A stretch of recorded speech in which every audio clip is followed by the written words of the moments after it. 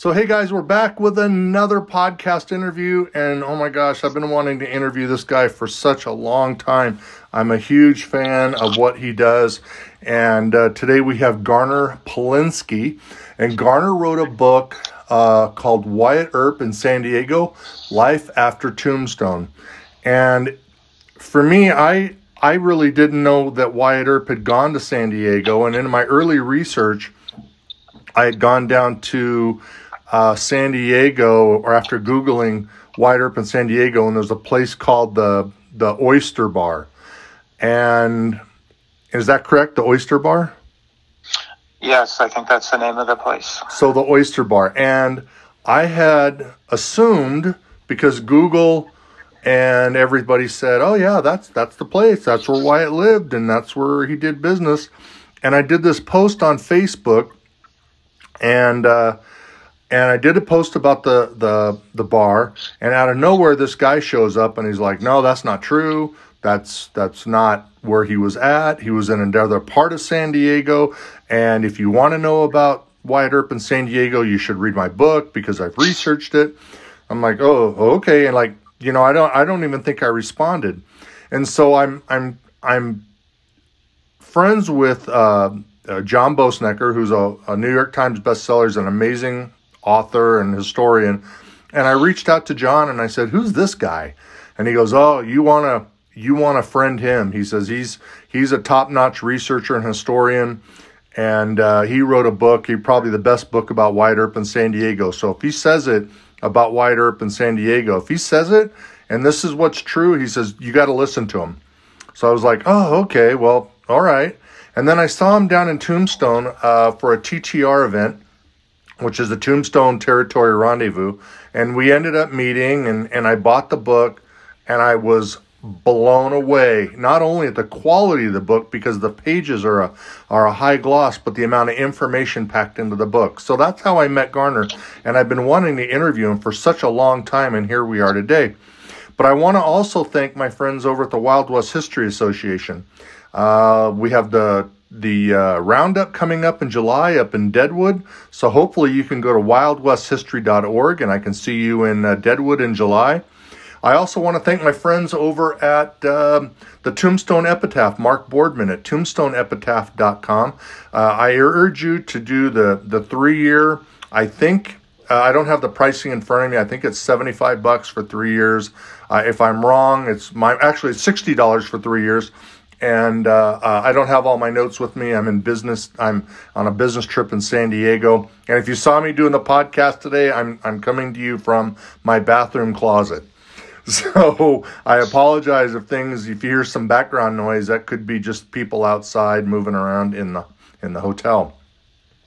But Garner is somebody that you guys really want to know. And again, his book is called Wyatt Earp in San Diego, Life After Tombstone. You can find this book on Amazon.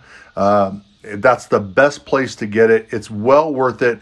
There are some insane pictures, beautiful pictures on the inside, and newspaper clippings and all sorts of wonderful stuff is inside that you will not find anywhere unless you actually spent time deep into museums and digging deep and traveling all over the country. And Garner's done that for you, and he's put it all into a beautiful book. When I say it is probably one of the most beautiful books, history books that I have in my collection.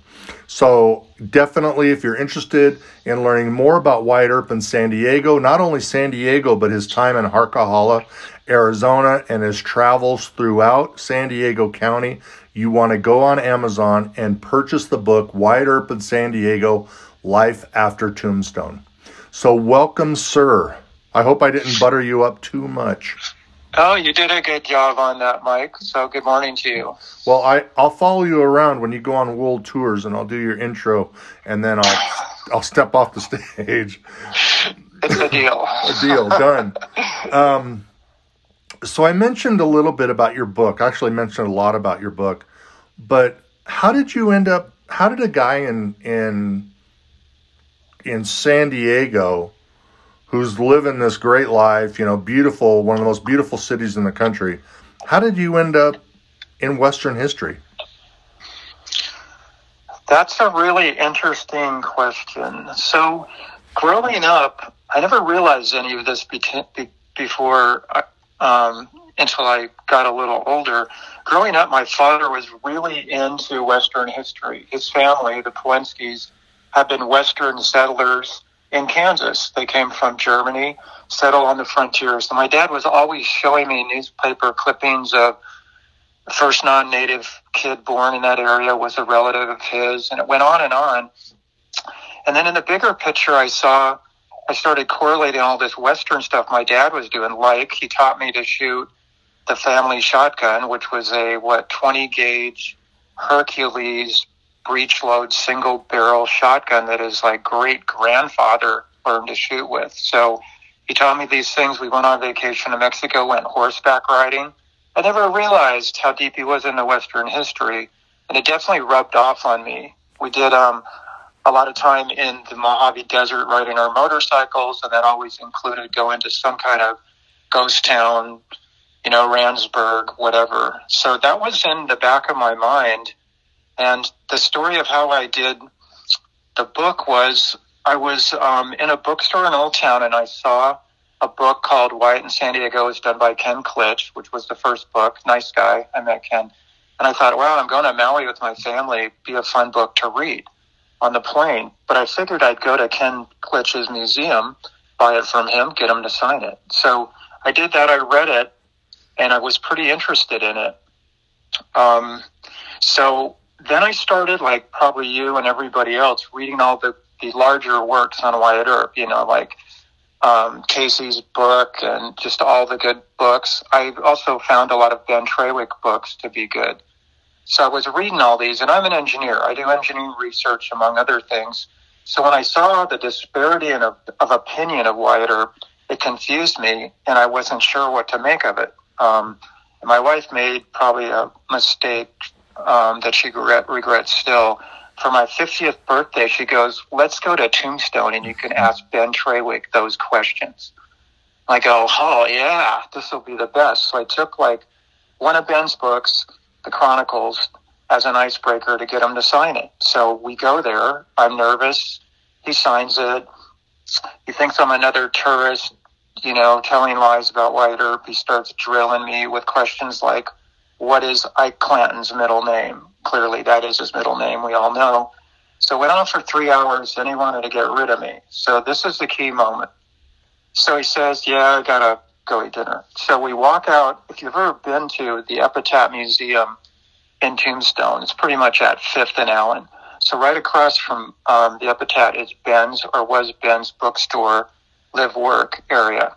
So I walked outside. If you've been to that area, you'll know how this is described. But I came off the boardwalk, and then something told me to turn around and look towards Ben's office. And that office has a window where his desk is, and you'd see him in there working a lot. So when I turned around and looked in the window, it was like magic. It was a lightning bolt just hit me and just told me I wanted to be involved. And I didn't know what it meant. I was confused. I was talking to my wife about the flight back. And then it kind of came more to me that I wanted to be involved in the Wyatt Earp history to see if I could straighten some of it out or just learn about it. So I was thinking of all the topics, and I remembered Ken's book and thought, man, there's got to be more to that. So that started the project. I didn't know what it was going to be. I write a lot of reports, so I can write okay. So I started just doing the research, which was cool. Then I thought I'd do a paper. Then it got deeper and then deeper and deeper. And I worked with Ben, and he encouraged me, and it became a book. So it was a special moment that day in Tombstone. I kind of got the Wyatt Earp bug, maybe people talk about. Now it's expanded to other stuff in history. But that's just the long story of that, Mike. So you're cruising down this road, big, fat, and sassy, and loving life, San Diego. You're researching the book, and were there truths that were exposed that you didn't see, or maybe that's the wrong way to say it. Were there things that you found out that other writers had written about that was totally not true? And did you Yeah, stay like- away from those by not, because if as a writer and historian, if you end up going in a direction and saying, well, everything that Mike wrote is not true, did you find out that, because a lot of people don't write about the Earps in San Diego. They mostly write about, Tombstone. They write about Los Angeles. They write about his travels. I mean, you even wrote in the book about Wyatt Earp in Chicago. You unearthed information that he went to the World's Fair or something like that.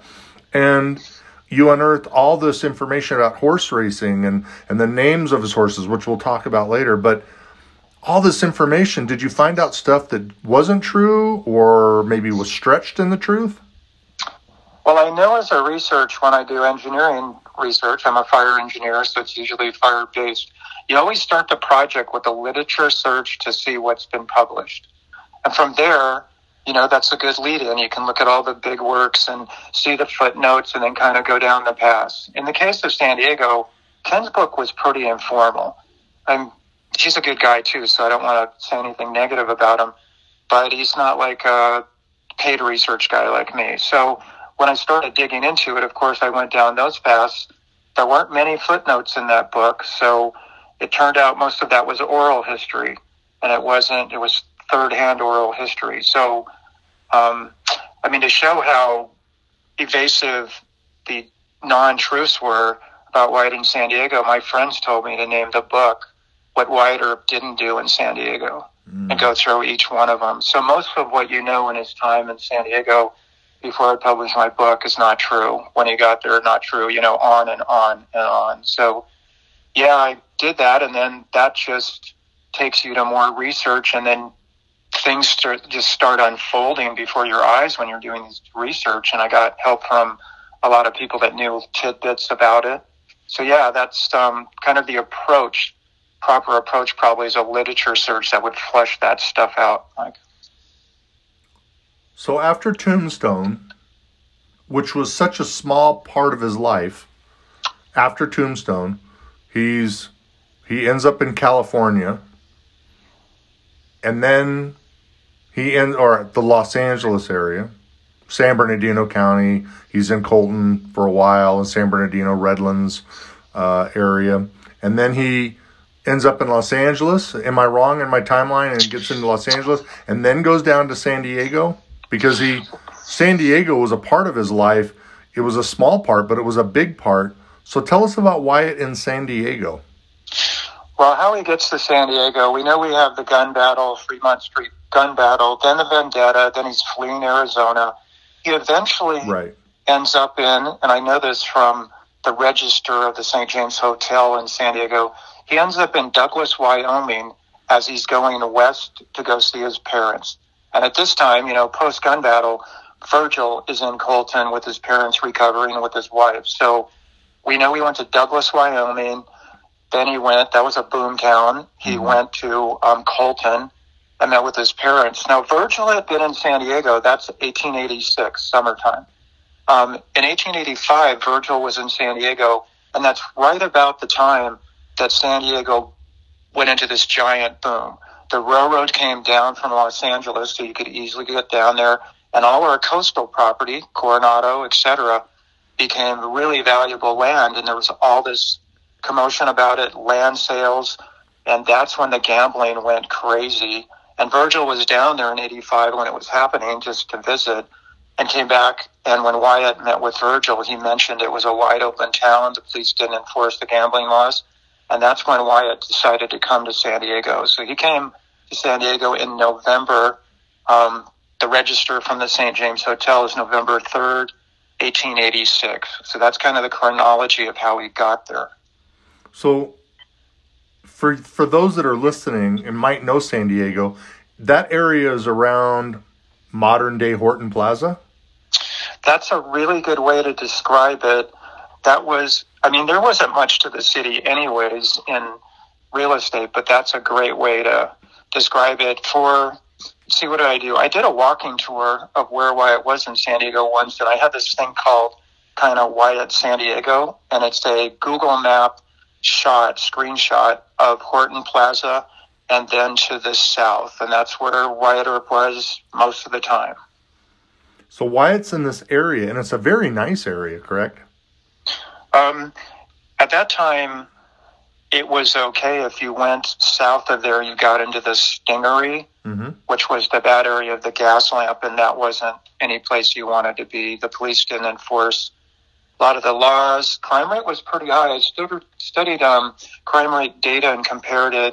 I was doing saloon per capita, which is a good way to measure lawlessness. And I know it was high. It didn't match up with Tombstone, of course.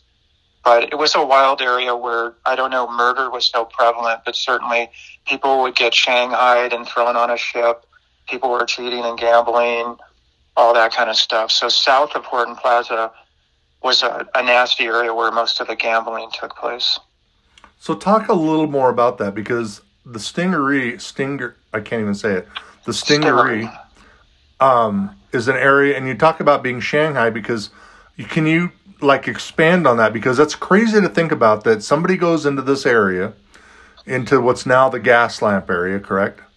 Yes. And the gas lamp area, if you haven't been to modern day San Diego like now, is a beautiful area, and there's trolley cars that go around the road, and there's shopping and all this stuff. But during Wyatt's time, can you expand on the gas lamp and the Stingery and how people ended up being beat up, their money's taken, and then they end up on a ship? Yeah, well, again, the town was pretty wild.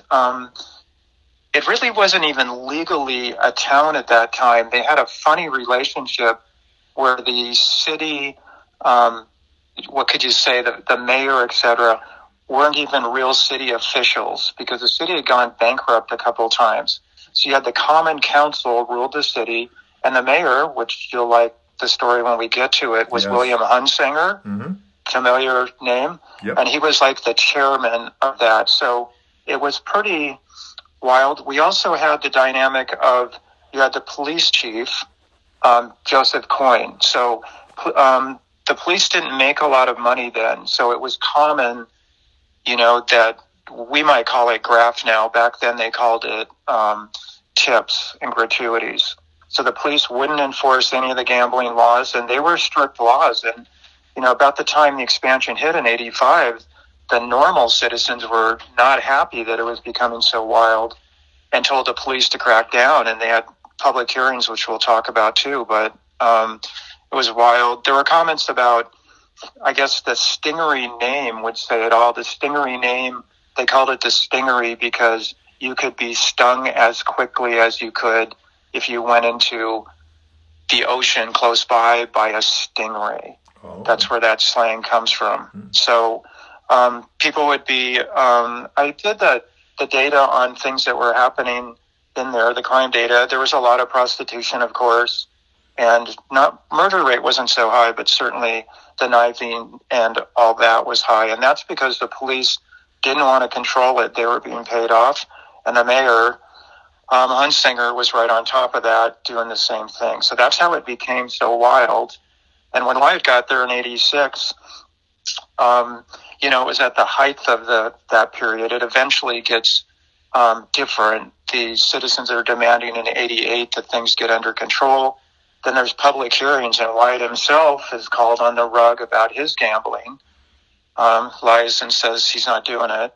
But that's the beauty of the San Diego events. You can see how this all unfolds in the newspaper articles. My book goes through it, but you got Hunsinger, who's the mayor, who's Wyatt's buddy from Tombstone. Hunsinger was a San Diego guy, attorney, and went to Tombstone about 79, became friends with Wyatt, did mining law, and then came back because the weather wasn't good for him, apparently. He came back in 81, December, right after the gun battle, then started doing his stuff in San Diego. So Wyatt was colluding with Hunsinger, and we know he concluded with Joseph Coyne, the police chief. The police chief, Joseph Coyne, was like an Irish guy with a big family. He didn't make a lot of money, and there were hints that he was corrupt when you read things. I actually got to interview, I think it's the great-great-granddaughter of Coyne, who happened to be a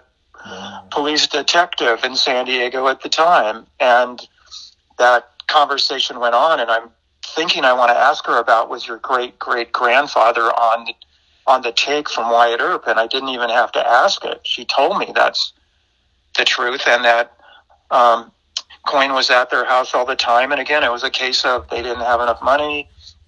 So Wyatt was running this scam thing where he was controlling the politicians, had buddies, the police chief, and just worked the whole system. That's the beautiful part about the book and his time in San Diego. It shows how smart he was, had a little reputation, so people liked him. He was generally a nice guy, but it really showed apparent, just crystal clear how that all worked. So if you're wondering who this guy is, this intelligent human being that we're talking to on my newest podcast, you're talking to Garner Polinsky. He wrote the book Wyatt Earp in San Diego, Life After Tombstone. You can find it at Amazon, and so be sure to get it. The book is 205 pages. It is brilliantly written. The pages are very high gloss, and there is almost a picture on every page. Now, sometimes there isn't, but he's included in the book newspaper clippings. There is some stuff in there with Stuart Lake. He's included deep research pictures from museums and historical places where, was the Huntington Library included in this one? Yeah, yes. That could have been my favorite place to go. I spent days at the Huntington going through mostly the Stuart Lake collection, which had timelines about where Wyatt went. So that was a favorite spot and still is to research, and very productive.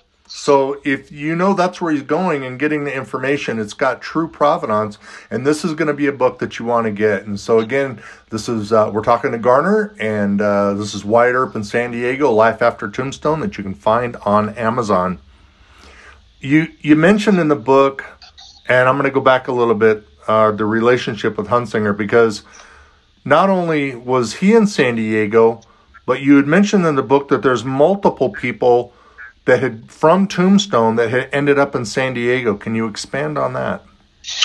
Yeah, it's really interesting. Being a Wyatt Earp fan in the big picture, I never knew about this, but what you had is when the boom hits in Tombstone, let's call that 79, it's starting, a bunch of San Diego guys who were, the boomtown kind of guys go to Tombstone, and when Tombstone starts drying up, they come back to San Diego. So some really good examples. We talked about Hunsinger, who was Wyatt Earp's attorney, mayor of San Diego, etc.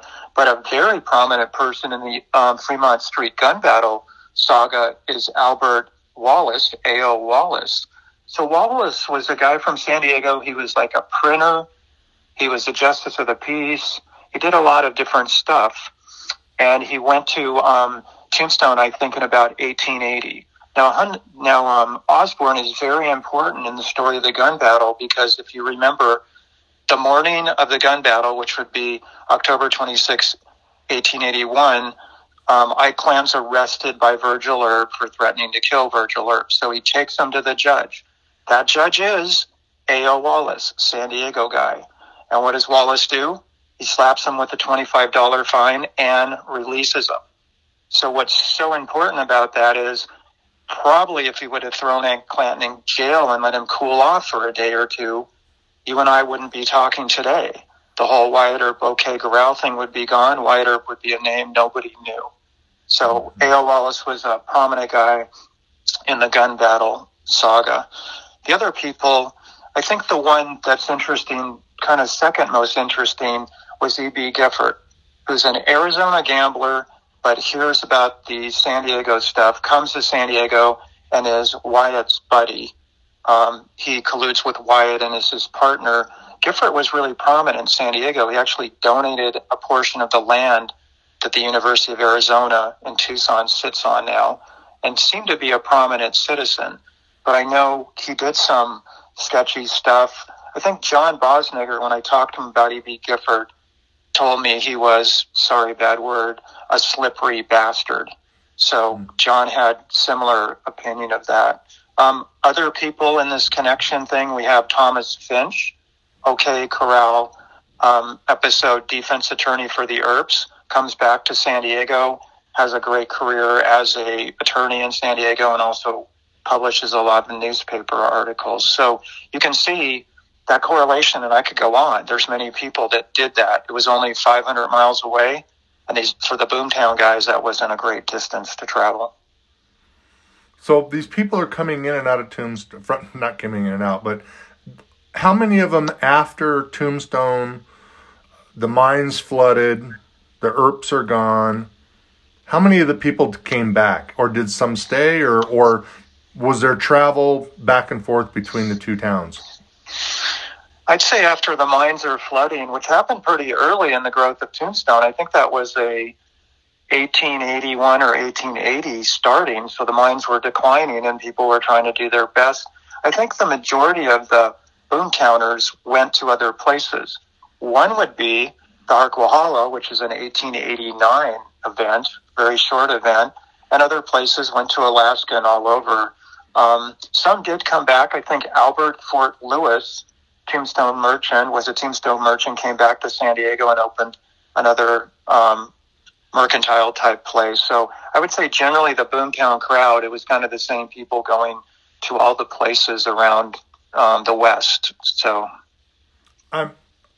to switch gears a little bit, I'm fascinated by what you unearthed about the Hotel del Coronado and Coronado Island.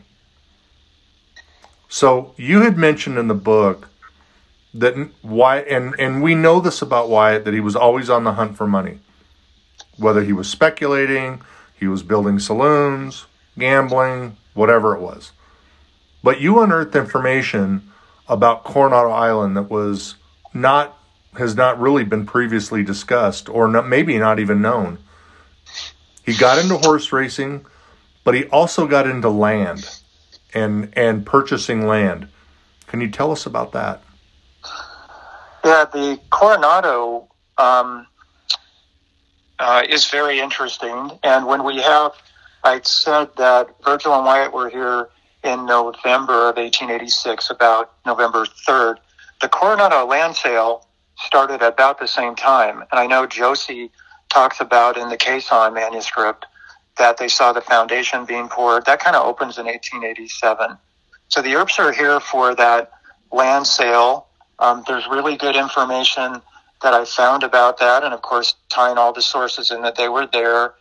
And Wyatt didn't buy any land in Coronado. I don't know what was up with that, whether that was he didn't have capital then, but he bought many properties in San Diego. And the San Diego stuff is pretty much down by the Embarcadero. He probably had 5 properties there and 2 more in, maybe you would call it, central San Diego. What's interesting is all those properties, only one had a house on it or a structure, and that was a stable for the horses that he had. Josie and him really lived in hotels the whole time they were in San Diego, and that was not the hotels that are generally known. For instance, the Bellevue Hotel was run by Mrs. Burns. The Earps went there first when they came in 1886 and stayed there the majority of the time. The more I researched that further, there's sources that say nearly all the time they're in San Diego, and came back to see Mrs. Burns later in life in the 1920s. The place they stayed sometimes was the Plaza Palace. We know that from a city directory. Was pretty much very close to where the kiosk is in Horton Plaza. So those were kind of the 2 places they stayed. Bellevue first, and then of course they stayed at the same teams for some period of time when they first got there. But Wyatt Earp's deal was to speculate in land. He was smart. He did that in Tombstone. He did that most places. I think he had those 5 properties. Today you would just see houses, or I think a couple are vacant lots now. But he didn't do well with the properties, because in some areas there was, I could be wrong, back taxes? Well, so you got the boom of 1885, so everything goes crazy. Land sales, land prices go up. Everybody's buying and selling. And then things go really bad probably in 1889 in many ways for Wyatt. One was the real estate lost its value. So when it lost its value, He sold many of those properties quick. He sold some for back taxes. So really, probably net on those real estate ventures, he got nothing and probably was in the negative on that. The Coronado years, I'm going to go back to Coronado, if you don't mind. Because I've been to Coronado Island. You take a bridge now to get on the island. There was a lot going on because there were times that I think Virgil, you wrote about Virgil and Wyatt going on the island and there were huge like sales up to like 10,000 people on the island. And there was trains going back and forth. Expand on that, because that is a fascinating story. Yeah, all this land was for sale, and wealthy people from primarily Los Angeles would come down. There was all kinds of things going. There was a Coronado stables being built there, and that photo you see in the book, which has great provenance from the History Center, shows a picture of that. That opened very close to the time of the land sale, and then the picture that I believe is Virgil, which would be of interest to everybody. There's tight provenance on that. And that was going on. The Earps loved to go to Coronado and to the Del. Even in the 20s, they went to Tent City, the old Del thing where they set up tents and you can kind of camp on the beach. So they were there a lot. If you were going to come to San Diego and you wanted to go to a place that Wyatt Earp really went, go to the lobby of the Del, the historic lobby. We know he was there. I know they didn't stay there, though, which is interesting because I checked out the registers for the Del. But they were there a lot. They loved the action. I'm sure there was side betting going on with Wyatt and Virgil. But that was the first place they came and looked around, and it enticed them to stay in the city. It's crazy to think, because I've been to hotel. Now I got to go back to Hotel Del. Because when I went, my mom and dad stayed there, and you see this big, beautiful hotel, and it's, and it's world famous. And to think that they were there when the foundation was being poured. How did you unearth that information? There were many sources. We know from the newspaper that they were there, and then the case on manuscript had that specifically from Josie. So you got to take all these sources with a grain of salt, especially that one. But really, I don't know there's any compelling reason she would exaggerate. She saw the foundation of the Del being poured. So based on that, I took that as a legitimate source. Mm-hmm. And we knew they were there at the time of the land sale because of the hotel directory. So again, we're talking to Wyatt Earp. Not talking to Wyatt Earp. I'm talking to Gardner Polinsky, who wrote the book about Wyatt Earp in San Diego, Life After Tombstone. You can find this amazing book on Amazon, and I urge you to get it and read it and add it to your Wyatt Earp collection. When Wyatt he wasn't just in San Diego proper, because San Diego County is big, and he chased some mining claims down in southern San Diego County along the Mexican border. And then you wrote about some stuff, how he really moved around and got down south of the border into Tijuana. Is that right? Yeah, Wyatt was looking for any type of mining enterprise. And right about the time he was doing the Harquahala, which is 1888, that's in Arizona, 1888, 1889, there was a big strike, which I would call inland from Ensenada, and it was the Santa Clara. So there was big information about that. A lot of people went down. He was one of them, and I just unearthed a reference in the newspaper that talked about him running a mercantile down there. So the time he's doing the Harquahala, investing on that, he's running a mercantile, probably by, remotely and just funding it. He was there. I couldn't unearth much about the mining strikes because it's in Mexico. I did talk to some people at the university. In Tijuana, that wasn't much help, but he was any place he could go. And of course, he did all the really fascinating stuff about the prize fighting along the border. Half of it was in Mexico, half in the States. But when you mentioned in your book, you spoke about the prize fighting, but you also talked a lot about bullfighting, and you explained that part and how it ended up relating to Wyatt Earp? That's just a crazy story that was fascinating. And it's really a bigger picture than just Wyatt Earp. You know, you have this wild border area. All the borders are wild at this time. You can say that about the Arizona Mexican border and all the shenanigans that went on with the rustlers. San Diego was no different. So to show you like the level of debauchery going on, maybe, this is really interesting that they would actually go catch bears. They'd be on horses with lassos. I don't know how they would do this. They'd catch bears, bring them back, and put them in a ring with a bull. And the bear would fight the bull. So it was just horrendous thing that somebody would do. But they did that frequently. And involved in that event would be gambling, of course. There could be prize fighting. But there was no law there, and people did what they did. But I just can't even picture how somebody would catch a bear. They didn't sedate them. They got them with ropes. They were on horses like vaquero style.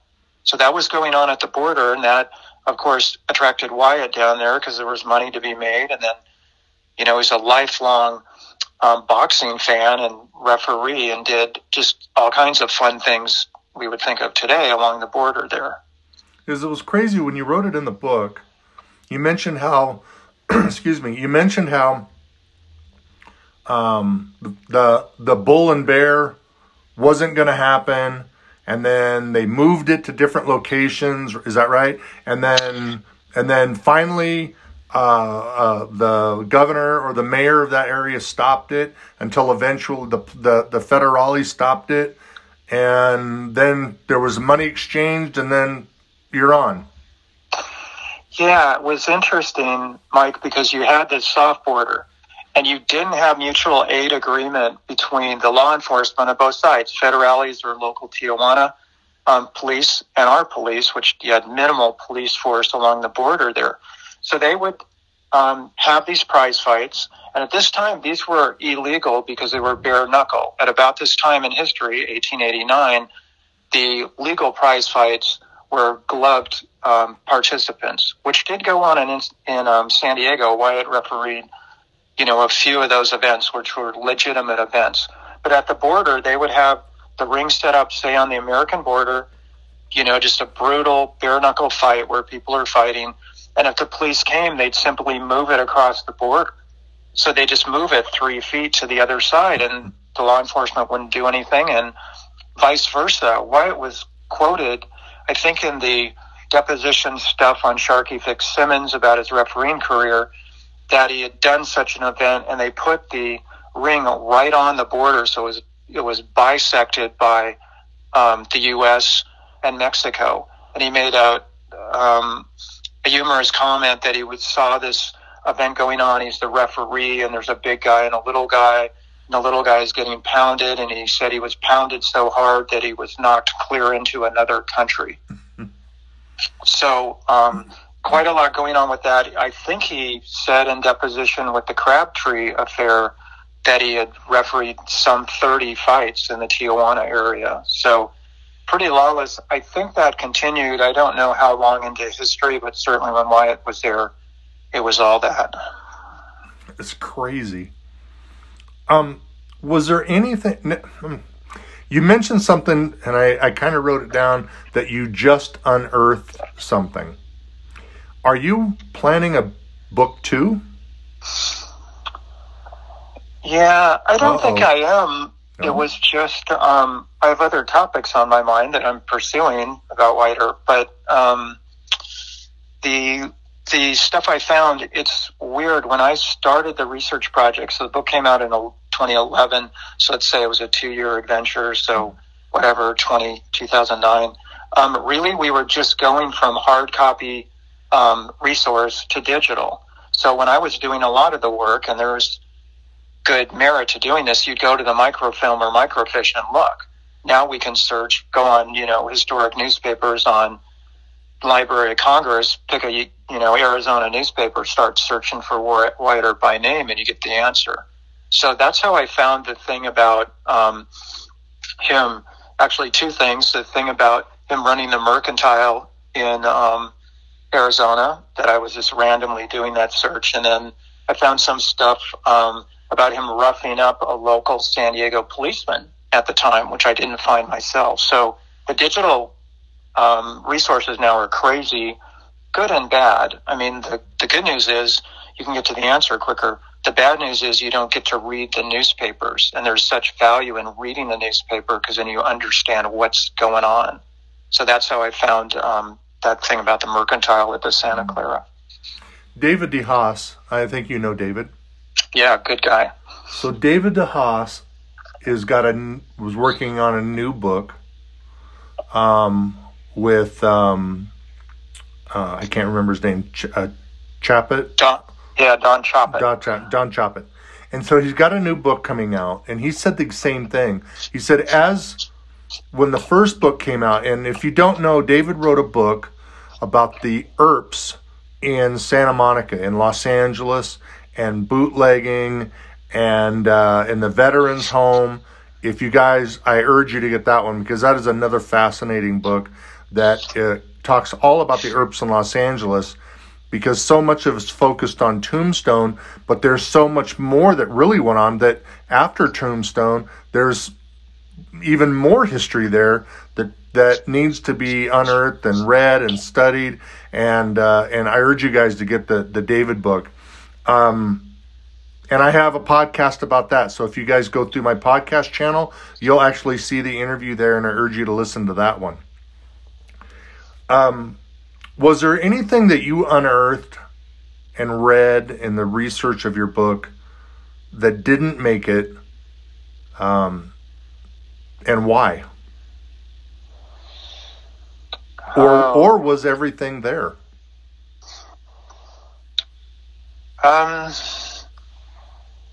There was. I got you off guard. Yeah, I think so. We can kind of swing to the Harquahala on that. I think, which the Harquahala strike. It's what would we call it? We'd call it west of Phoenix. It's an area that's by Salome, Arizona. Have you been there? So, yeah, I did. Such a cool thing, I did the research on the Harquahala in the book. Then there were all kinds of questions. So I did more research, got copies of his mining claims. Mm-hmm. Then I did a field site visit out there with my friend, and using, I'm an engineer, I was trained in surveying stuff. So we went out and surveyed and started looking for the mining claims, and we probably found the Josephine mine. So we spent a day out there, probably 2 days, one getting the lay of the land, and then we used GPS based on coordinates we developed. So I think that was just wonderful. And if you want to read about that, that's in the Wild West History Association Journal, but also in the Wyatt Earp Anthology book, which I was really excited. I was invited to submit on that Casey and Roy Young did. And that's got the expanded version of Harquahala. So Wyatt goes there, and there was a lot of scuttlebutt of what he did. So I really was looking hard. The big picture, or the big point that I'm really looking for is, I have kind of an idea how big the Harquahala city was, but that's a missing piece. I have a plat mining map of the Harquahala area like 3 years after Wyatt's there, so it doesn't show a lot of the structure. So I'd say that's a big question that I still want to do, and I'm probably going to be doing a book project about that eventually, but that's a big thing. I know it doesn't sound too exciting to everybody, but just how robust that city was, questions about whether he ran a saloon there, just all kinds of stuff. Well, let's talk about it, because people are going to be like, Harquahala, what's that? Because it is rarely discussed, and it isn't something that is, in the Wild West history, Wyatt Earp knowledge is rarely spoken about. So if anybody drives on Interstate 10 between Los Angeles and Phoenix and the Arizona side, actually between the Colorado River state line area and Phoenix, you'll see an exit that says Harquahala. And you get off the freeway and you take the road, and it will take you right to the area, not to, of that. But it's a fascinating story how Wyatt finds out about this gold rush, and he goes there and realizes that the money isn't really in the mining. It's in saloons, it's in gambling, it's in the what's needed to run a city and a town, and he claims it's going to be as big, if not bigger, than Tombstone. Goes back to San Diego. Expand on that, because it is, for me as an Arizonan, one of my most favorite parts of the book. And I actually read that chapter several times, and then I went out to Harquahala myself. Expand. Oh, cool. So I think it's February of '89. People, prospectors discover gold in the Harquahala. So everybody's looking for the next big thing. The Tombstone mining fraternity needs something else to do, and Phoenix isn't that far away. So a lot of people go to that. Nellie Cashman's there running a restaurant, we know. Chabelle's there. Just a bunch of the Tombstoners, if you will, went there. So Wyatt sees it while he's in San Diego. He makes a quick trip out there, checks it out, comes back and is telling the newspaper it's the next big thing. And he goes with Tom Bryson, who's his buddy from San Diego, had a mining past also. So eventually they come back and they get Amy Bryson and Josie and go back to the Harquahala, ready to open a saloon. So they're there. They built some saloon of some kind, because if you look at his tax records, you can see he claims like liquor and all the saloon supplies. So I don't know if that was 2 barrels and a plank of wood, or how significant the structure was. But they're there, and he's claiming, doing mining claims because of land speculation, hoping to sell those, which is commonly done. So he had probably 5 claims that I know of, and I found those claims through research, have copies of them. And then he was going to rename the town, if you would call what that was, the town of Colton, is what he quotes in the newspaper, which is where his parents were living, Colton, Arizona. Goes back to get supplies for that, and pretty much that fizzles out pretty quickly. Although, there could be mining there today, and there was mining there certainly over the years. Now, one of the really fun things about the Harquahala is you had all these Tombstoners there doing all kinds of things. It didn't have much law enforcement. It had a Wells Fargo office, we know, which shows it was significant in the minds of Wells Fargo. And there were quite a few characters, one being Carmelita Campbell, who was a mining legend in Arizona, and befriended Wyatt Earp, and actually was a witness on many of the mining claims I found. So that's a really interesting character that's deserving of a book there, and I have that on my radar. So that came and went. The Harquahala happened. Wyatt came back. It's interesting because the newspaper has a for sale ad that Wyatt published for pretty much the horses and the wagon he used to bring his supplies back, which I thought was interesting. I thought he would have sold them off there, but you can see it. The address is that stable property I was talking about earlier. So I think that was bigger in Wyatt's mind than it really was, but certainly fascinating, pretty lawless. Not the longevity of the main boom, though, was pretty short, probably 1 year only. Well, when I read the book, there was a lot of things in the book that fascinated me, and it's minor, but I'll bring it up so people kind of understand. The Harquahala area has no water. There is no water anywhere, and you're a long way from Phoenix, which is the biggest city. And you mentioned about the cost of bringing goods to Phoenix was from Phoenix to Harquahala was very expensive. It was like, 3 cents a pound or 30 cents a pound, I think you mentioned? Yeah, it was very expensive. Very expensive to bring goods from Phoenix to Harquahala. And then when you brought it there, there's no water. And that's the biggest problem. And they ended up doing placer mining, I believe that's what you said? Yeah, and they did, that was really the decider, now that you mentioned that, because if you didn't have water, the possibility you could have a city was not strong. So I know that Wyatt was writing things in the newspaper saying they hadn't struck water till it was so deep and it wasn't practical to get it. And then I believe at the end of the day, they did discover water. The Harquahala kind of went away because there was another town down the hill from that. I don't know if that's Siloam, but I think it's Siloam. Here. Yeah, and that had water, so it was better to kind of process the ore down there, get it from the Harquahala and bring it down the hill and process it with the water. So that helped the Harquahala to fizzle out also. Right. The other part is that you mentioned, and I'm going to pull our mutual friend Roy B. Young into this. You mentioned in the book that the train ran to a stop called Sentinel. Yep. And Sentinel, Arizona is between Gila Bend and Yuma. And it was a rail line, and the rail line would come to Sentinel. And if you want more information, I urge you guys to get the book about Pete Spence. Now, we know Pete Spence from Tombstone. He was possibly involved in the shooting of Virgil Earp, I believe. Morgan Earp. I think he was named in that.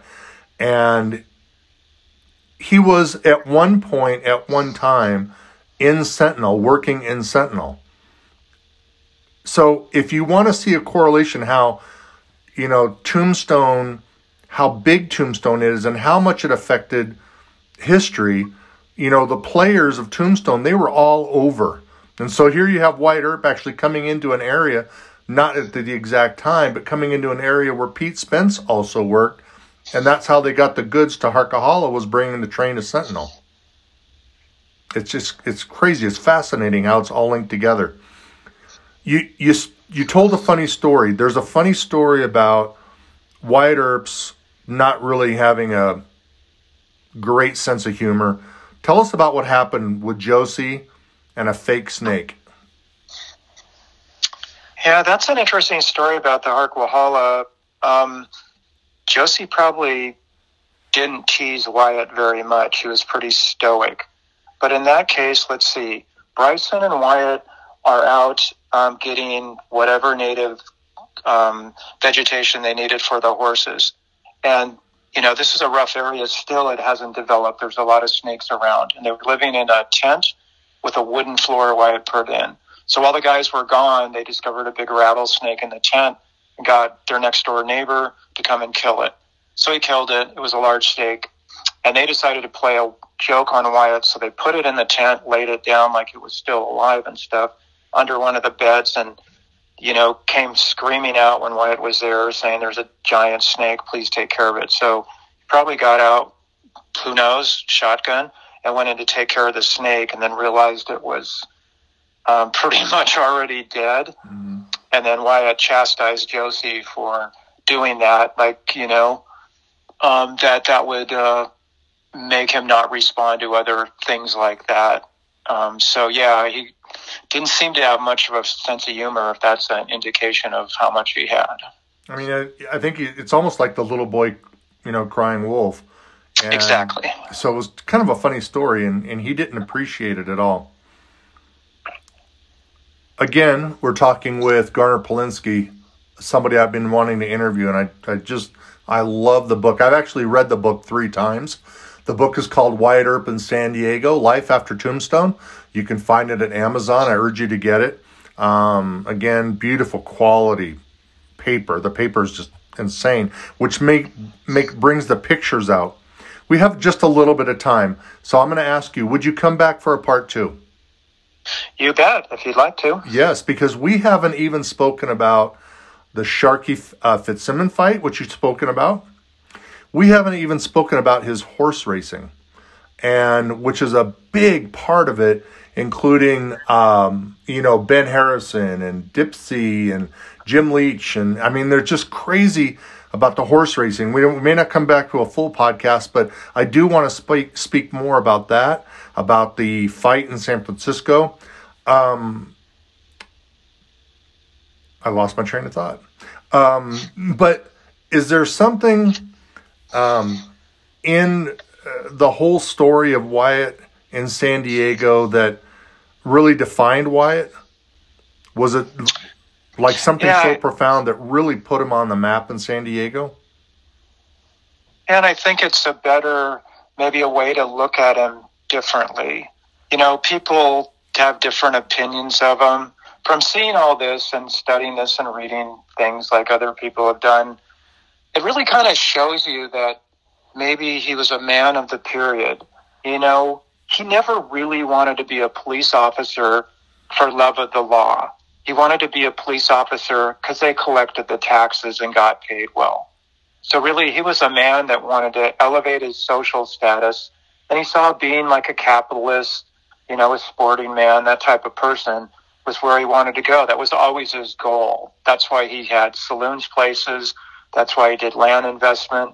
So you see a different guy that really became a law enforcement guy out of convenience.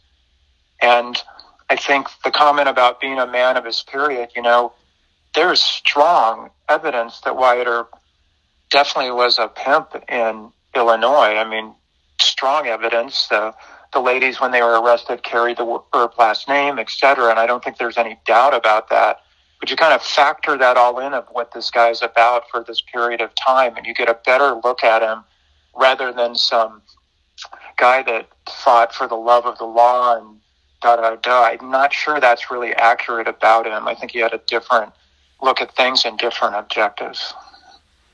Well, we're definitely going to bring Garner back for part 2. And it won't really be a part 2. It'll be a continuation of, because even though the book is 205 pages long, we didn't cover as much as I wanted to. And honestly, when I do these podcasts, like, I don't have any pre-made questions.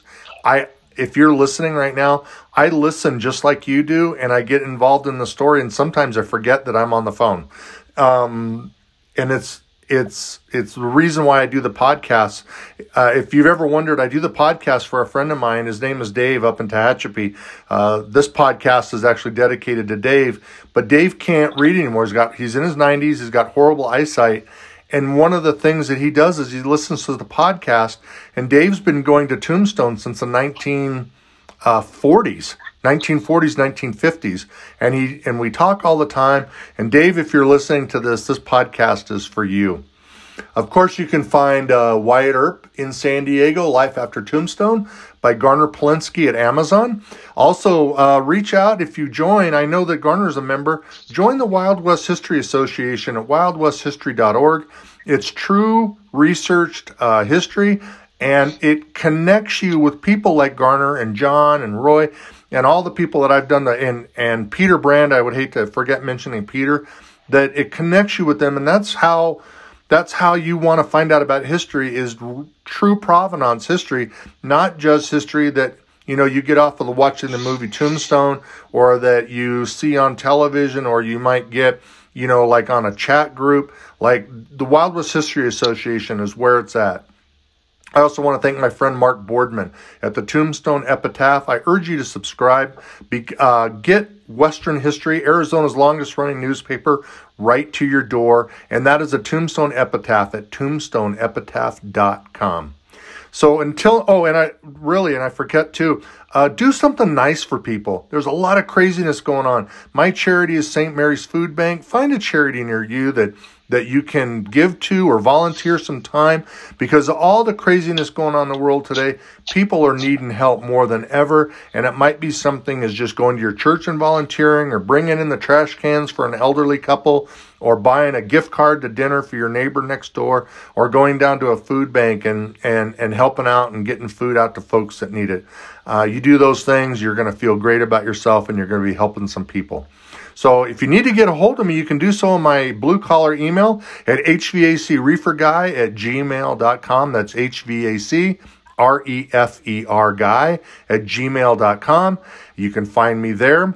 And if you like the podcast on iTunes, please hit that subscribe button. Leave me a comment. Give me a rating. Hopefully it's 5-star, because that helps with distribution. You can also find the podcast on YouTube. I'm moving all my podcasts over to YouTube. So if you're a YouTuber, you can find me there.